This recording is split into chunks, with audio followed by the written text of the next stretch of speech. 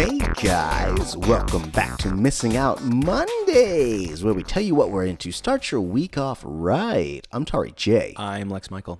Lex Michael, what are you into this week? All right, so real quick opening caveat, because once you all hear this, the series finale of Game of Thrones will have aired, but due to the schedule with which we record, we have not seen it yet. So if you're looking for us to talk about that, that'll probably happen next week.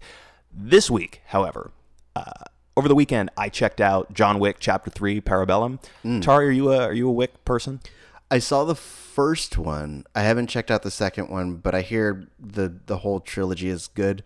So maybe.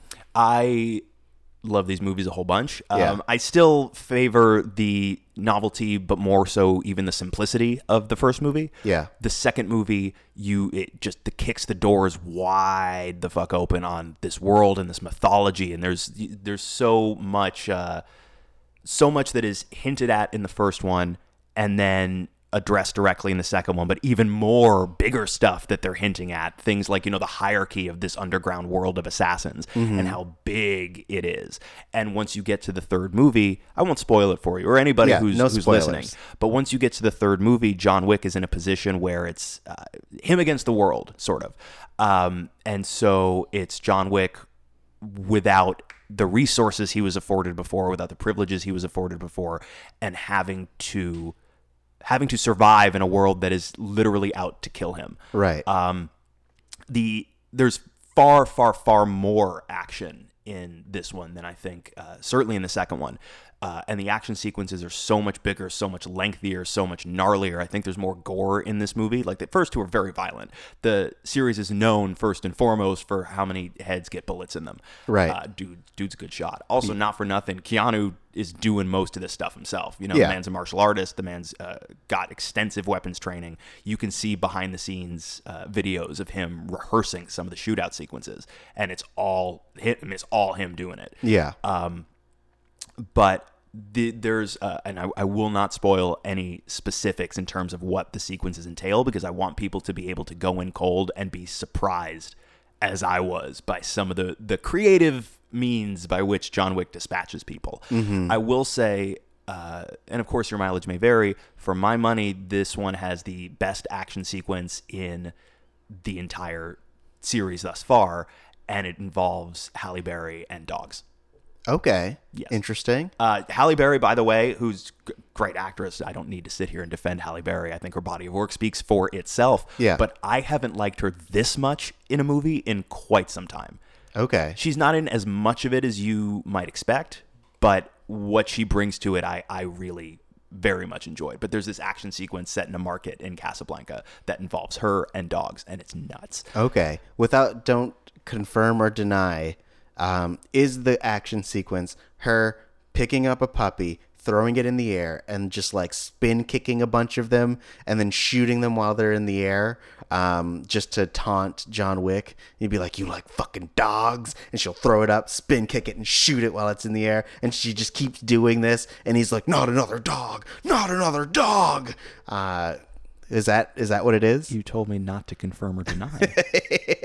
Well, I hope if it's not that, I'm going to be disappointed. John Wick weaponizes a horse in this film. Okay. So that's pretty great. Yeah. There's a lot to enjoy. There's a lot of course, double crosses, deceptions. You get to know even more about the hierarchy of this world, and you have to deal very directly with the consequences of the decisions made in the previous movie. This movie picks up right after the second one ends. Okay. And by the time you get to the end of this movie, again, no spoilers, the way the pieces on the table have moved around, it sets the stage for something big enough that I don't know where you could take the series after that, after the movie that is set up by this movie. And they very clearly have more stories in mind, and this movie was the movie that dethroned Avengers Endgame for the #1 spot at the weekend box office. I would assume we're going to get at least one more Wick movie, and that movie is going to be what I thought this was going to be, which is World War Wick. Yeah. This is more like the Infinity Wick, if you will, and I feel like the next movie is going to be like they directly set it up, right? Parabellum is Latin for prepare for war. So really I should have known going in this is going to be the prelude to the all-out clash between the most powerful forces on either side of this world of assassins. So I don't know how you get too much bigger than what the next movie would presumably be. But I'm very excited to see where they take it from here. I think they keep finding ways to introduce really interesting baddies for him to dispatch, but very interesting types of characters. I think the character Zero in this film, who's sort of the main secondary villain, one of the most fun characters this franchise has given us for a few reasons, not the least of which is that he is a John Wick fan. Like John Wick is pretty well known in this community of assassins. So there's a couple fights like later in the movie where he's fighting guys and they pause every so often to mention how honored they are to be fighting John Wick. It's very fun, but the action sequences go on for a very long time. A lot of crazy impressive choreography. Again, the fact that we're 3 movies in and we're still finding new creative locations to fight in, new creative ways to weaponize basic objects. It's crazy fun, and this one gets, by the end of this one, you're basically operating in what feels a little bit like dream logic. Yeah. But it works so well, in my opinion. And there are a number of people online that I've seen professing opinions that are some version of this is one of, if not the best action movie released by an American studio. Interesting. And not since Bubba, but like a lot of people are giving it praise that high. I don't know that I can give anything praise that high because your mileage is going to vary, but I'm impressed. I'm impressed where they keep the different places they keep taking these movies. And so I'm very excited to see what comes next. Okay, cool. Because it's now starting to feel it's very serialized now. Yeah. So I need more Wicks. So like the movie ended and I was just like, more. Give me more Wicks. Give me John Wicks forever. I'm sure that you'll get them. I'm sure you'll get all the Wicks, Also, I am glad that people are earnestly Team Keanu again.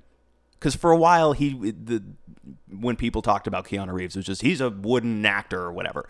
I'm glad that he has been, once again, fully and earnestly embraced by the people. Because it sounds like, by all accounts, he's a genuinely good dude. Yeah, like one of the most, I guess, profoundly decent people in the business is what I hear.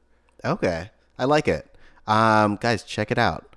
I recently, my roommate introduced me to Nailed It. It's the Nicole Byer cooking show where it's a cooking competition. They get what I would describe as amateurs, and they present a really professionally created dish or like a pastry or some sort. So like sometimes it's cookie toppers, sometimes it's a cake, sometimes it's like a themed like dessert.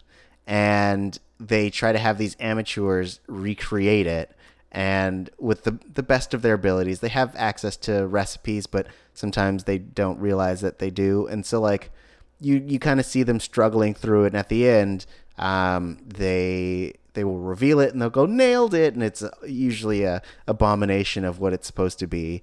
And then they try it and it gets some fun commentary from Jacques, who's their like professional chef, Nicole Byer, who is a really fun, delightful comedian, and usually like a guest third person. So in season 3, which premiered this weekend, Felicia Day was in the premiere episode. I don't remember if she continues on because I only watched the first episode of the 3rd season so far. Okay. But it's really fun. I really like it, and her commentary is sometimes cutting. And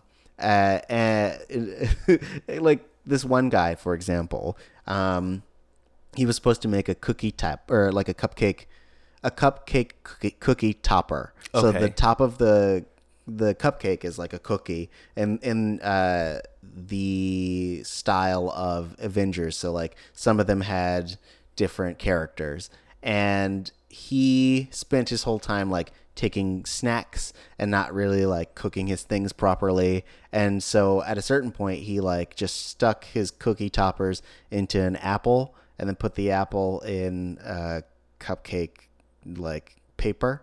And he's like, yeah, we're just making the cookie toppers. Like, it's about the cookie toppers. And they're like, no, you did a bad.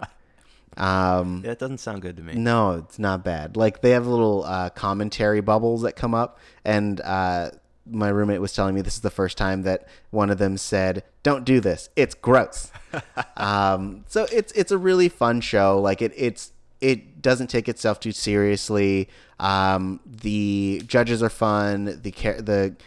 I almost called them characters, but the real people are usually pretty fun as well. Like, you can tell that they're trying, but they know that it's not like they're gonna become the next Iron Chef. Right. So it's something you can watch really casually and just enjoy the fun. What do I call it? Shenanigans. Enjoy the shenanigans, bro. So yeah, guys, check it out. Shenanigans could really go either way. These are great shenanigans. Are they? The best shenanigans. Watch it. It's on Netflix. It's a Netflix original series. And support Nicole Byer because she's great too. She's very funny. All right. I'll check it out. Do it or I'll kill you. Is that extreme? That seems extreme. Is it? Okay. Well, then do it or I will be sad. Oh. And express my sadness by killing you. Oh. Was that too extreme? You had my sympathy for a hot second. Yeah. And just as quickly as you earned it, you ruined it all. Oh, okay. All right. I'm going to try one more time. Okay. And we'll see if it works. All right. Watch it. Otherwise, you'll really be missing out on a great show, which will make me sad, at which point I'll express my sadness by murdering you and your family. You definitely know what you like. You definitely got a bit of a one-track mind, but you're committed, and that's good. You have the strength of your convictions. Thank you. Yeah. Guys, let us know what you're into. You can hit us up on Twitter, which is Missing Outcast, MissingOutcast, or you can hit us up on our personal social media. What is yours, Lex Michael? I am on Twitter and Instagram at the Lex Michael. And I'm at Tari J, TARIJAY. And make sure to join us tomorrow. We're going to be talking about Videodrome. Long live the new Flash. Hell yeah. It is the 1983 written and directed film starring James Woods and Debbie Harry. Hell yeah. It's a crazy, psychedelic, media-oriented film that talks about the prescient nature of how media programs us and what long-term effects that might have on us, whether it is melding with technology or committing acts of violence because of what it shows us, things of that sort. So it's going to be a really interesting conversation. I'm really looking forward to it. There's also a flesh gun. Hell yeah. And not in the way that you think, because that sounds like a gross thing. Yep. Yep. So guys, make sure you join us tomorrow, and we'll see you then.